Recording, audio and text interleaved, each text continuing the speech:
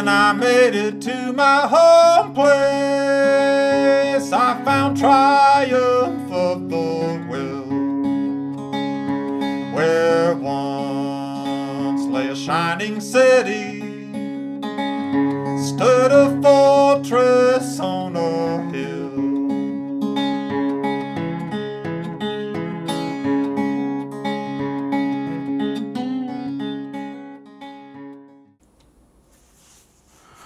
Hi, I'm Henry, and this is Fortress on a Hill. Thank you for joining us today. For those new to the show, Kagan, Danny, and myself are three leftist combat veterans who take the military and veteran stories of the day and provide some much-needed historical context and examination.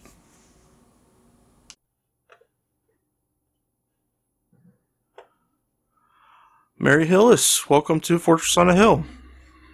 Hi, thanks for having me. Would you start us off, please? Give us the Reader's Digest version of your time in the military. Oh man. Well, I joined the military in 2009, and I got out in 2018 to give people an idea of how long I did. And I joined as a linguist, and I did my entire time as a linguist. So that included, graduating from boot camp and then going to about a year-long school to learn my language. I chose Farsi to learn. And then from there, I went to Georgia, Fort Gordon in Georgia. And at Fort Gordon, my first set of orders was a deploying set of orders. Direct support is what it's called. So as linguists, we don't spend all of our time on a ship because there's not always the job for us on the ship. So they just send us to ships that need us when they're deployed. So basically from Georgia, I was sent TAD to Bahrain. And I did 3 deployments like that. Bahrain would augment me to ships that were there in the Persian Gulf, and I would serve as a linguist on board those ships as long as they needed me, and then they transferred me to another ship usually. My deployments ranged from 6 to 9 months. And so my first about 3.5 years were that. And then after that, I took shore duty orders, which involved working at Fort Gordon still. But I was stationed permanently at Fort Gordon instead of going overseas. And I worked in a capacity that was directly for the NSA as a Navy linguist. And then my last year or so, I actually gave up my clearance to the top secret building for reasons that we can get into later. And I ended up working in the solely as like the person that ran the fitness for the command and introducing new people to the command. So that's what I did for like the last 1.5 years of my Navy career before I got out. Nice. What made you want to join the military in the first place? Well, I wasn't going anywhere fast with my life. Let's just put it like that. And as a teenager and a young adult, I made some really questionable decisions and people that I hung out with and friends and stuff. And basically, I was just kind of looking at my life one day and I'm like, I'm working 3 dead-end jobs to pay rent in a tiny little, I basically lived in a closet that was like downstairs of this house in Pismo Beach. I didn't have any windows or anything, but I was paying like $800 a month to live there, and I was working 3 jobs that didn't have any type of future in them, and nor did I have interest in them really. And so my dad had been in the Navy for 4 years, and so I kind of was like, let me look into the military. And I actually wanted to join the Air Force was my initial choice. I'm glad I didn't now, but at the time it kind of sucked because I went to them and I took the ASVAB and I scored very high on the ASVAB. And the Navy, I actually took the ASVAB with the Navy because the Navy recruiter was the one that was at the office. They had a little shared office type thing. So, you could see it. And the Navy recruiter is the one that actually gave me the ASVAB, but I was like, I want to check with the Air Force before I go Navy, And so I had my ASVAB before when I saw the Air Force, and because I had been arrested for shoplifting when I was 18, technically adult, I had my record still because I hadn't had enough time to have it expunged. And the Air Force was like, "Oh yeah, no, you can be a mechanic." And I'm like, I'm far too smart for that. I'm not doing that shit, you know. So I went to the Navy, and the Navy was like, "Here's all the things, you know, like take whatever." So they obviously tried to get me to go nuke first, but I knew I didn't want to do all the math, so. I actually had been really interested in linguistics as a study, as like a scientific study in high school. I had actually done my senior thesis paper, if you want to call it that, in high school on linguistics. So I was like, ooh, a linguist. Like I thought that I was going to be doing stuff that civilian linguists do, which is like, they learn different, usually like ancient languages, and then they look at skulls to decide how those people spoke, like really old artifacts. So I kind of thought it was something like that, and obviously that's not what Navy linguist is. But I was always like down with learning a foreign language. I had learned Spanish in high school, so I figured it wouldn't be that hard for me, and so that's why I actually chose linguist. Also, the bonus was nice. So yeah, you guys got a pretty nice bonus. Yeah. Throwing $12,000 in me at that age, I was just like, okay. Did what made you choose Farsi? I always thought that you guys like the language that you picked was based on the score, like your scoring at the language test. So it is, but you have like a range of languages that you can choose from that they need, and I happen to have like Arabic, Farsi, Spanish, French, German, Russian, like had those languages as a choice. And so actually at my boot camp, they had us that was a linguist, and he was like in charge of helping people select their language, And so I just asked him, I was like, which one would be the best, like for future, like making money, like job wise, which one would be the best? And he was like, Farsi. And so I was like, all right, put me with Farsi. I had no idea. Yeah, that's why. Very cool. Once you got done with Monterey, how did you feel when you came to the command? At Georgia? Yeah. Well, I've always been like a really like this optimistic kind of person, So I never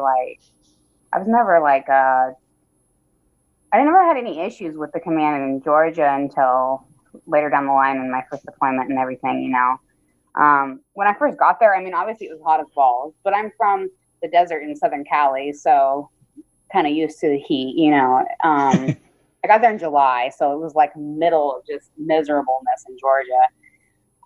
The one thing I noticed, like, because I drove across the country with my mom to get there, and like I remember this one. This is more about like Georgia in general, not the command, but it's really funny. We like merged onto the freeway that goes to Fort Gordon. I don't remember the name of it now, but and there was an ambulance, and he had his lights on and his sirens, right? But he was going like 50 miles an hour down the freaking freeway, and we were just like, okay, so everything's slow over here, like this is how they do things. So honestly, the command, I mean, it was fine and everything when I first checked in. I think it was just more of a culture shock of the East Coast and the South, to me than anything. Yeah, no, I definitely, I agree with you. Like, even though I had lived in the Southeast before being in Georgia, it was definitely a different experience, like being in that town and being in like just being in the Bible Belt and like being in the military, and you're in this weird place because it's like it's like metropolitan for like the South sort of, but then it's also like a military town. So it was just like a really weird mix of things. Yeah, but then they also don't serve alcohol on Sundays until afternoon. You're just like, where am I? I don't yeah, exactly.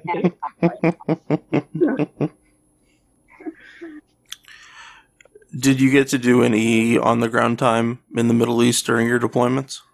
No, was on ships all of my deployments. Yeah.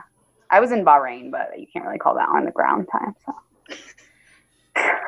What, in as much as you can say, what do you feel like your deployments were? Like, how did you like the routine of them? Did you like that there was a little variety compared to like what most people in the Navy do on deployment? Well, I guess it just depends on your perspective, but I felt like I had far more variety because I ships like every 3 months. So, I mean, while it came with negative things like people not knowing you, no one having your back, et cetera, you know, at the same time, if I had a terrible ship, like it was only 3 months or so and I was gone, you know? Right. So, that was cool. I also feel like I stepped far outside of the typical linguist like zone, and really tried to make myself part of the ship on every ship I was on, even after I got main squads, because I found that gave me the best quality of life. You know, people liked me if I did that. So I think I had quite a bit of variety because I was like, you know, participating in the firefighting drills, and I was participating in the active shooter stuff, and I did the ropes, you know, when we pulled in, and I tried to I learned engineering really well because it was really interesting to me. So I had like a lot of other things that I was able to do besides just sit in the space and do linguist things. I was like super fortunate, I think, in that most of the ships that I was on had at least one time where they needed me to come up and help the captain make a decision on something. So I got to like go outside of the space and really like, you know, showcase like what the value that we actually have on board and all that kind of stuff to people that mattered, you know. So that I loved deploying, honestly. I didn't start disliking being a linguist until I worked for the NSA. Oh. Yeah, but it's. I think you have I really liked your attitude. I really like the fact that you know, a lot of people give riders, like the people that do direct support, they give them a lot of shit because they say, you know, that same thing of, oh, you're just in the space, you're not doing the work, like you're not doing the rest of the ship stuff that the rest of us have to do. So that was really cool that you were willing to like, no, I want to step up and like be a part of the ship, even if I'm only here for a couple months. Yeah, I feel like people like give you what you give them. That's usually how it works. Now, I will say, like, I did have some terrible experiences. I don't know if you remember my first deployment, but I was pulled back early and masted for some bullshit, you know? Right. So, like, there were ships that were just hopeless. And no matter how hard you tried to be a kind person and work with them, they didn't want you, you know? And that was absolutely miserable. And I think for, like, really junior linguists, especially ones that don't have their pins, because, you know, that matters out there, it's very hard to, like, find how to deal with that kind of thing when you're out there because you're usually alone. So there is that side of where the ship just is absolutely terrible. I definitely don't want people listening to think like, oh, well, it's all the linguist's fault, because it's not always all the linguist's fault, you know. But you definitely can like make your life a lot better out there for sure. So kind of segueing into that, like being a female in the military, I mean, I feel like in our community, it was definitely a higher percentage than in a lot of other parts of the military. So, but even that, I mean, even if there is like a few more females, that doesn't necessarily mean that, you know, you're going to be treated, that there's still going to be the issue of like hypermasculinity and having to deal with like all the crap that gets thrown in your face. So would you mind expounding on that a little bit? Yeah, I think it's a really broad topic, especially look at like just the difference in culture between being on a ship and then being like working back in the shore with mainly linguists and CTs. You know, very, very different culture. I experienced both the, you know, side on the ship of harassment style, very aggressive style stuff, and then back in Georgia, where most of the CTs were, it was more, you know, the men didn't want to listen to me, even when I was at E6 and I was running my mission. You know, definitely, like when I worked for the NSA and cyber, everyone that was in charge of me was a man, a white man specifically. And Yeah. I mean, the level of they didn't take me seriously a lot of times. They didn't want to listen to what I had to say. I got talked over a lot. It's, frustrating for sure. I experienced that a lot. There was also other E6s, within the first class mess, a first class association, that were typical just mansplainers, and you have to deal with that too, because they think all their ideas are golden and they aren't there to listen to yours. So I think that's definitely a problem. I mean, it's a problem in the civilian world too, but I'm glad that we're highlighting it for sure. Do you feel like, because I mean, Henry and I have talked about this before, when after Invisible War came out and we had started talking about, we need to start addressing the sexual harassment thing. And we had done that little anonymous survey where everyone got to say whatever they wanted to say about their experiences. And then we all got into different groups of like 30 to 40 people. And the captain, the XO, and the command master chief were all in each of the meetings. And I mean, it was hard because that was like a couple months before I got out. So I was kind of looking at it from this like, oh, hey, we're trying to address this. And we're trying to show that like we want to have that nuanced conversation about what is actually going on instead of just doing the normal, PowerPoint about sexual assault and what the survivor advocates can do for you and blah, blah, blah. Right. It was more interactive and human. Do you feel like that helped at all, the command? I think it's a really good step in the right direction. The struggle with this kind of stuff from my perspective is that there's not one fix for it, because on both sides, victims deal differently, and then predators also prey differently. There's not like a one fix, one big thing that we can do that fixes it. Right. So I think it's a really good step in the right direction to actually be listening to the people that are experiencing these things. But I don't know that it would solve the problem in itself. Well, yeah, I mean, I feel like that was a good first step to say, hey, let's have a frank conversation about what's actually going on. But then the next step, trying to make what do you do? Yeah, exactly. Like to implement new steps of holding people accountable and helping change a culture, which is very much ingrained in the way the military runs. Well, and you also have like the problem that the people who ultimately could change this culture are often a huge reason that it exists. Because the people in charge are from the generation, that was normal. So getting them to recognize that is very difficult, understandably, And so I think that as more of our generation come into that older generation era and they come into these positions of power and everything and decision making, we will see a greater shift towards the side that we need, less of the hyper masculinity happening, I think. Would you be willing to talk about your experiences?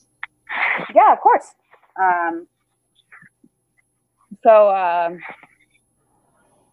Let's see. Well, I was lucky enough to not really have much harassment happen at my home command in Georgia. I do know people that had issues. I only had issues with one individual who happened to be one of my supervisors. And he was very, very flaunted that he was in charge and that I was a woman and I was not smart enough to do anything that he could do. He would come and sit on my desk. It was when I worked the watch floor in Georgia. He would come sit on my desk and his crotch would be right in my face, and it was just yes, so ridiculous. I ended up reporting him, and we were never allowed to work together again. He was a piece of shit, honestly. But You went through the whole reporting process and everything? no, I did not. I was very junior E5. I reported him to my chain of command, who did not recommend that I report him at that time. And I honestly didn't know anything about it because that was before we started doing the regular PowerPoints all the time about it. So in addition, it was also definitely not assault. And assault is what's normally recommended to be reported like that. You know, harassment in itself is not like, it's not protected under the UCMJ, you know, so it's not like and it's not an illegal thing. It's not even an illegal thing out in the civilian world to harass. It's just like, obviously you want to be comfortable in your workplace. So I reported it to my chief, and my chief handled it at the time, who was a really good chief. But yeah, and it wasn't just me. There was like 4 other girls that I can think of that reported him along with me to our chief. So yeah, that was my experience in Georgia. And then on the ships, like, wow. I definitely experienced both assault and harassment on ships. Now, before people hear assault and think like there's actually like rape going on and stuff, that's not my assault experience. Not that it doesn't happen, but assault is basically defined as unwanted touching of any part of the body that would normally be covered by a bikini, a 2-piece swimsuit. So, you know, any of the private areas. Yeah, I actually, the one that like really sticks out to me that was just like left a really like nasty taste in my mouth was on one of the cruisers that I was on. There was this other E5 that I was on watch with, and you know, like on small ships there's very limited amount of people in the space at a time, so it was just me and him usually in the space. And the first like 2 weeks I was there, like every time I sat down he would put his hand in my chair and grab my ass. And you know how uncomfortable that is? Like, I had just got there, I'm brand new, right? Nobody else sees this happening. How do I address this? You know what I mean? Right. Like, I was a brand new E5 on top of that. So, and it was my second deployment. I had just come back from that mast. So I don't want to cause any problems, you know? Like, I was just going to do my job. Leave me alone, please. So I was really timid. I was in a really bad space as far as like self-confidence and everything goes, because they had shattered it with the whole mask thing, you know? So I was just gone for like 2 weeks before I finally had the guts to be like, if you don't stop grabbing my ass, I'm going to report you, you know? And he stopped, but yeah, he got away with it for like 2 weeks. Craziness. Like, what makes people think that they have the right to do that? I just don't know, you know? It's crazy, but yeah. Other experiences would be mostly like stalking. I had a lot of that, you know. There would always be like one guy that would just like follow me out to like wherever I was on the ship at all times. Just really uncomfortable. You just want to be able to do your thing, you know. Yeah. A lot of times I would have like a guy friend in CES that I would, you know, we'd be cool or whatever, and I would tell him about it, and then he'd go threaten this other guy, and then they'd leave me alone, you know. But of note as well, like, harassment is a problem at sea, and it doesn't always just come in sexual form, and it doesn't always just come from the opposite gender.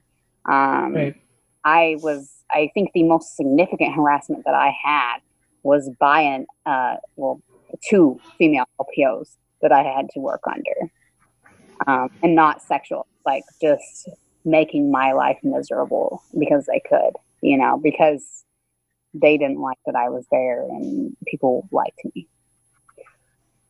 So that side too, I think being a female, like particularly, you really deal with that with other women, like jealousy and hatred. And because, you know, you like get on board the ship and they're like 4 months or whatever into their deployment, and you're a new female, and if you're anywhere close to attractive, everyone's talking about you. Everyone wants to hang out with you, blah, blah, blah, all the guys, you know? And so other females see you as a really big threat often. It's kind of like a jail mentality. of crazy. Yeah. So I that was honestly like what made my life the hardest out there, was that kind of stuff. Yeah.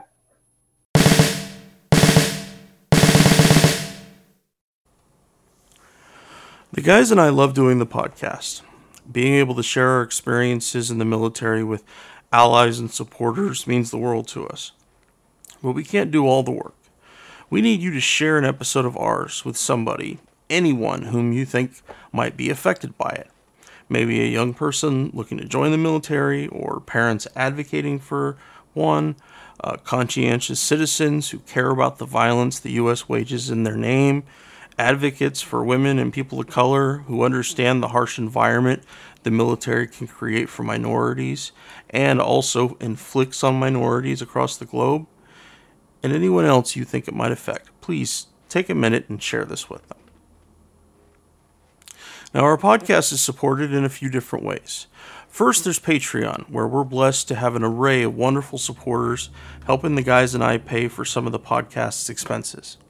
Those who contribute $10 a month or more will be mentioned here as an honorary producer, helping keep you, our listeners, stocked with new episodes.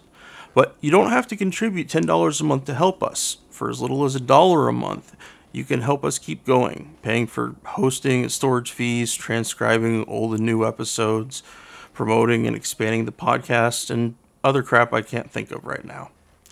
So let's bring out these honorary producers, and they are Will Arens, Gage Counts, Fahim Shirazi, Henry Zamota, James O'Barr, Adam Bellows, Eric Phillips, Paul Appel, Julie Dupree, Thomas Benson, and the Status Quo podcast. Your contributions are wonderfully helpful to us. Thank you very much. However, if Patreon isn't your style, you can contribute directly to us through PayPal at paypal.me/Fortress on a Hill. Or please check out our store on Spreadshirt. The great Bill Krapinski did an awesome job designing our first shirt, which you can find at shop.spreadshirt.com/Fortress on a Hill. Check for promo codes before you order. And now, let's get back to the podcast.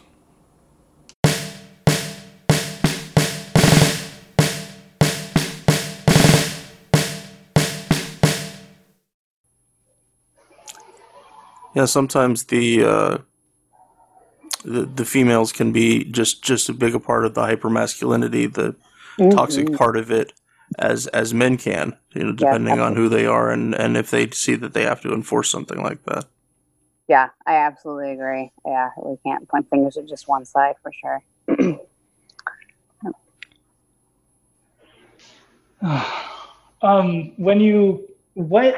I didn't know that you had stopped working at NSA. I didn't realize you had given up your clearance and went to work for the CFL, so the Command Fitness Leader. So what would you mind explaining that? Yeah, absolutely. Obviously, I can't go into a lot of detail, right. But my morals and ethics and political views and moral views and everything have changed drastically since the time I joined the Navy and the time I got out of the Navy. And you just see things that make you realize, the world is a lot more complicated than what I think it is. And so I kind of my last deployment, I think this is really where it started blooming for me as far as my change went. My last deployment, I was on the cruiser that was next to the carrier, right? And the carrier was launching, we were out in the Gulf of Oman, and they were launching strikes on Afghanistan at that time. And so, a bunch of fighters take off with missiles and whatever, bombs and stuff, and then they come back empty, right?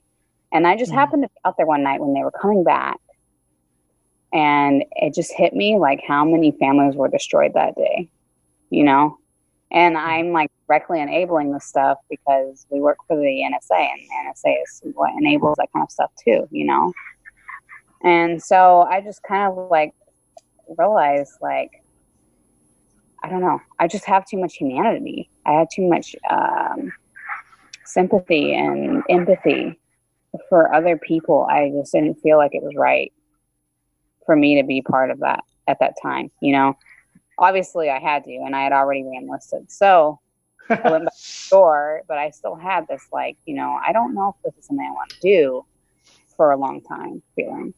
And I went back to shore and I started working directly for the NSA in cyber capacity. And I was the mission lead for my particular cyber mission. So I had, like, I think it was like 12 people that were taking orders from me, you know. And so I would have to, like, take orders from NSA civilian guys and then pass down to my guys. And I was trying to be the voice of reason in between those, you know, like the mediator. Like, okay, was this necessary for us to do? Because cyber is very invasive. You know, cyber intelligence is very invasive. And as a linguist, like, you kind of, like, get really in the weeds with stuff. So progressively, you know, I just started to realize that these people weren't listening to me at all. They would have my guys do things that weren't necessarily in our target set just because they were curious about it or whatever, you know. Granted, we had a mission that we were trying to break out. And so you kind of have to, like, put a bunch of fingers out there and see what comes back type thing, you know. And Right. so this is what I told them when I basically was like, look, I don't want to work in this building anymore. I have moral and ethical problems with this. I was having trouble sleeping and stuff, you know. I had gotten to that point. So I was like, I told them, like, because they initially wanted me to sign a thing saying I had an issue with war, whatever that is, a conscientious objector type thing, you know. Right. And I was like, no, I don't, because I think war is just an unfortunate necessity of humankind, right? But I know that, like, with war there comes collateral. It's unavoidable.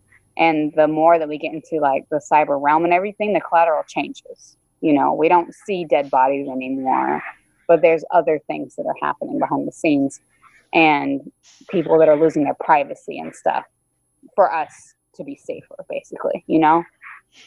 And That's the justification, right, for the mission. right. But, you know, I'm not in the position to make that decision whether it's actually happening or not, because I don't even know enough about this stuff to say that it's not keeping us safer. You know what I mean? I'm glad I'm not the person that's making those decisions, but all I knew was that it was eating away at me and I couldn't do it, you know? So there's the kind of person who can do it, who, you know, has that, like, I guess, like, extreme patriotism and can look beyond the things that America has done wrong, you know, and be like, what, I'm going to support my country anyways, but it wasn't me. And so that's why I decided, like, I can't do another year and a half of this. It's like going to make me go crazy, you know? Yeah. Well, that's really nice of them that they made that decision, that they were just able to, like, okay, we're going to work with you and, you know, move you to another part of the command. Well, I mean, it wasn't like the CO was very helpful. Let's just be clear. NSA themselves, because I worked for the NSA, so they're the ones, what was her name? I can't remember her name. But, you know, the lady, the SSO there, she was great. She was like, you know what? You know, we don't want people who have issues being forced to do this. Like, we don't want that, because that's how you end up with security breaches and, you know? And so, like, no, like, we're not going to make you do something that you don't want to do. She's like, but I just, you know, I have to pull your clearance, basically. Like, I have to cancel your clearance. And I can do that. She said she could do that for, like, I think it was 90 days. And then she had to have the CO request it. And for the CO to request it, I had to have some kind of reason why I couldn't be working in my capacity as a linguist, because he was very strict on people are going to do the job that they're trained for. The particular CO was. So I ended up having to fail my DLPT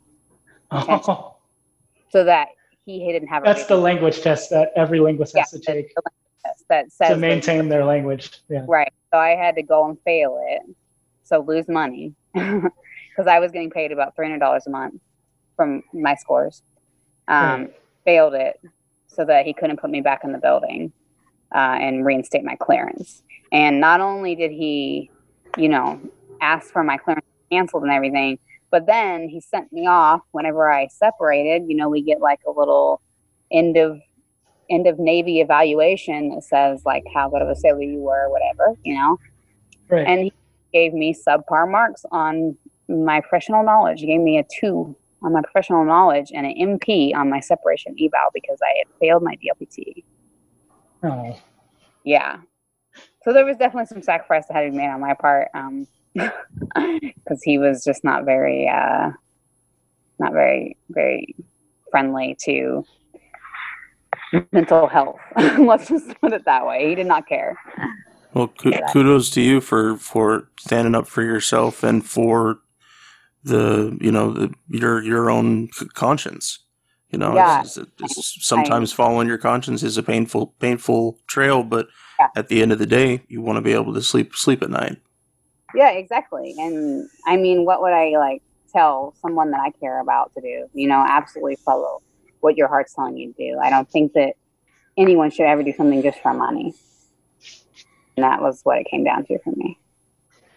No, that's that's funny. Like, wow, yeah. I mean, your thought process was the same as mine. You know, just working my entire time working NSA side and Navy side. So, you know, I had that same issue of just really like getting to a day where it was like it would just wear on me over and over again what we were doing, and be like, I don't want to be a part of this. And like, look, I mean, yeah, it was easy for me because I'd finished my time and I was like, I'm just going to ride it out until my contract's over. But like, since you had just re-enlisted, like that would be a very different process. Yeah, I still had like 2 years. Fortunately, I got pregnant with my son, like right around the same time. I actually like got out of the building when I was like 5 months pregnant. And that, let's talk about that, because that was an example, I think, of the whole issue that we have with men too. Right. So I had been having significant stress from this before I was pregnant, but then obviously being pregnant and everything, I don't know, a lot of your thought process changes when you realize like you have somebody that's gonna depend on you and your decisions too, you know? And so I was just like realizing like, this is not what I want to do. This isn't anything that I want to tell my son I did, like, period, you know? So when I was 5 months pregnant, this is when I started all of this, and then they took me out and I went to the chaplain because they told me to go to the chaplain first, right? So I go, of course. Oh, why are they thought it was like a mental problem, right? And so I went to the chaplain and I explained to him all this stuff, and he was like literally like, well, you're in a very emotional state right now, so I think we should just tell him that you're pregnant and you can't handle it. And you got to be kidding me. And let me tell you, this guy, this chaplain, in his office, he had this like 1950s type drawing of like a very busty chick, you know, on like taped to like one of his drawers, and like a file drawer, and then underneath of it said something about like something about his wife's tits, and the chaplain. This is the fucking chaplain. Yeah. Like, talk about toxic masculinity. Like, I'm like sitting here like, why am I talking to this guy about this? You know, he's not going to hear me. So yeah. And that was the only guy that we had for the entire command to talk to about issues. You know, as you have a command of 1,300 people and only one dude to talk to. Yeah. Yep. Yeah, and then they told me, like, well, you can go see the Air Force chaplain. And I'm like, but the Air Force chaplain isn't going to understand my problems because these are Navy problems, you know? I don't know. Right. It was, like, really, like, yeah, kind of crazy how limited the resources were. But then I started seeing, well, actually, I had been seeing already because for just pregnancy reasons, like, and relationship reasons, I had already been seeing the counselors that are available through Fleet and Family Services. Mm-hmm. And they were fantastic. I mean, the girl that I saw was absolutely amazing. And she walked me through this whole thing too. I started seeing her for this too. And, she's definitely like the reason I was able to make like sound decisions in the right way that didn't burn bridges, you know? So thank goodness for her. And then you got help too. My chief at the time was like awesome. He had my back 100%. So, the department level, they had meetings about it and stuff. And he was like the only leadership in those meetings that was like, I don't care what you guys need as a mission. Her mental health is more important to me. Like we That's will. Awesome. So yeah, shout out Chief Biggs. Yeah. Yep. That's how leaders should be, out in front taking care of people. Yeah, and there were some really good ones. So I definitely like that. Yeah, I feel like we had some really good leadership at that command, and I mean, it was a mixed bag. There were some that weren't, but there was a lot that were really good. Yeah. Now that you've been out for a little while, how are you? I mean, I know you've had some time to reflect on it, and I feel like that's the point where we learn a lot is once we're done with it, because when we're in it, we have to have a certain mindset about it. But then when we get out, it's a lot easier to reflect on it and be a little more objective. Sure. Yeah. I feel like I just hit the year mark in June, and I feel like around that time I started to be able to be a lot more objective about it. Before that, I kind of feel like I was really jaded, even talking about Farsi or hearing Farsi, I'm like, I'm not even interested, but now I think I can look back and be like, honestly, I'm really thankful for all of the experiences that I have in the military, because they have made me a better person all around. They've made me more empathetic.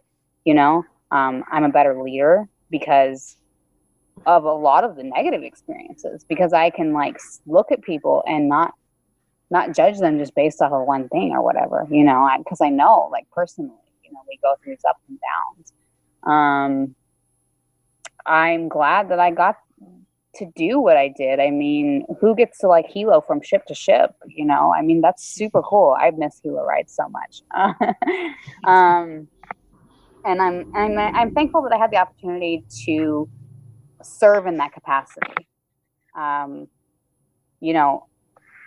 While I don't agree with a lot of the things that our country does in the political realm and foreign affairs and everything now, at the time, I felt that what I was doing was right with my knowledge at the time, and I mean, I'm glad I did that. I'm glad I acted on that, as a person. So yeah, I think it's all around a great experience for me.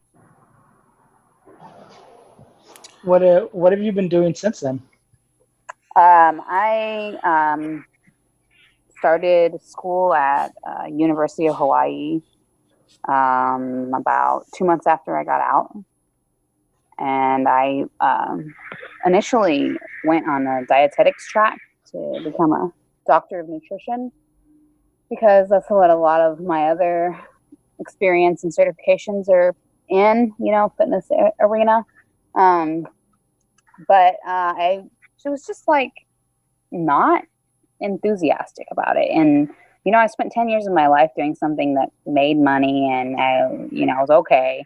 And I just don't want to spend more of my life doing that. I want to love what I do. I don't want to spend the majority of my life waiting for my job to be over.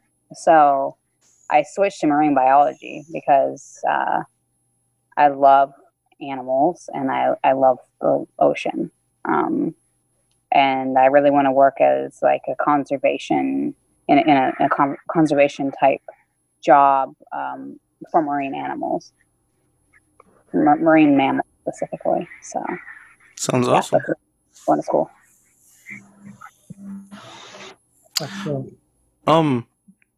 Before we let you go here, just a curiosity, with what has been happening towards Iran recently, I was wondering what your assessment of a potential for us going and fighting with Iran is. I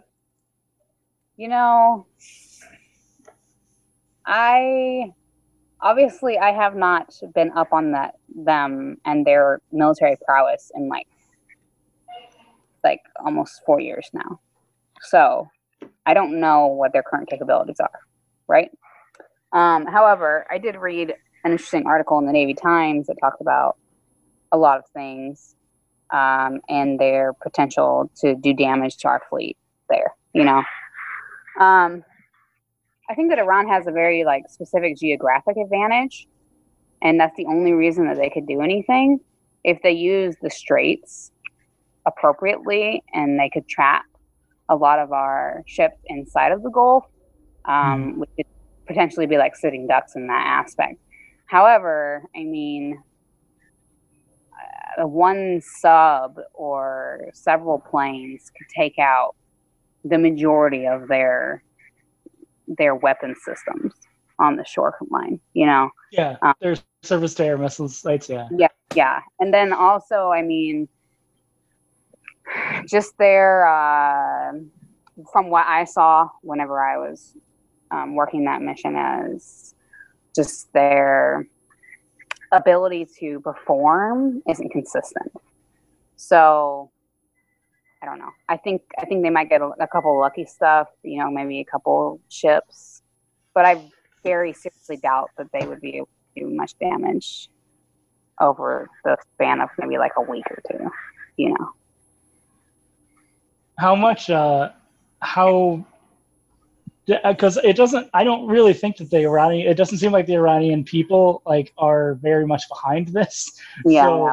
I think there would be a lot of backlash, politically, for the leadership to actually fight, because most of the population is so young, and they want the things that the West has, and so I feel like there's a big clash coming, internally more than externally. Yeah. I mean, there has been a clash. I don't know if you remember when they were having all those big revolts. Yeah. I think it was 2015 or something, right? Maybe even earlier than that. Yeah, there's been a couple, in 2009 and then again in 2015. Yeah. So there definitely is an unsatisfied large faction of the population there. But I feel like if they had the power to do anything, they would have done it already, I don't know that conflict with the West would distract or weaken the government there enough to enable that faction of the population to be able to overthrow or do anything really of serious damage, Yeah. I don't know. It's kind of interesting to think about, the reason that we're here right now is because we meddled with their government, 40, 50 years ago. And that's why we're in this position now, Exactly. But on way to fix it might be to just go and overthrow the current regime and then let them put someone else in place, I don't know. Didn't work last time. Maybe it'll work this time,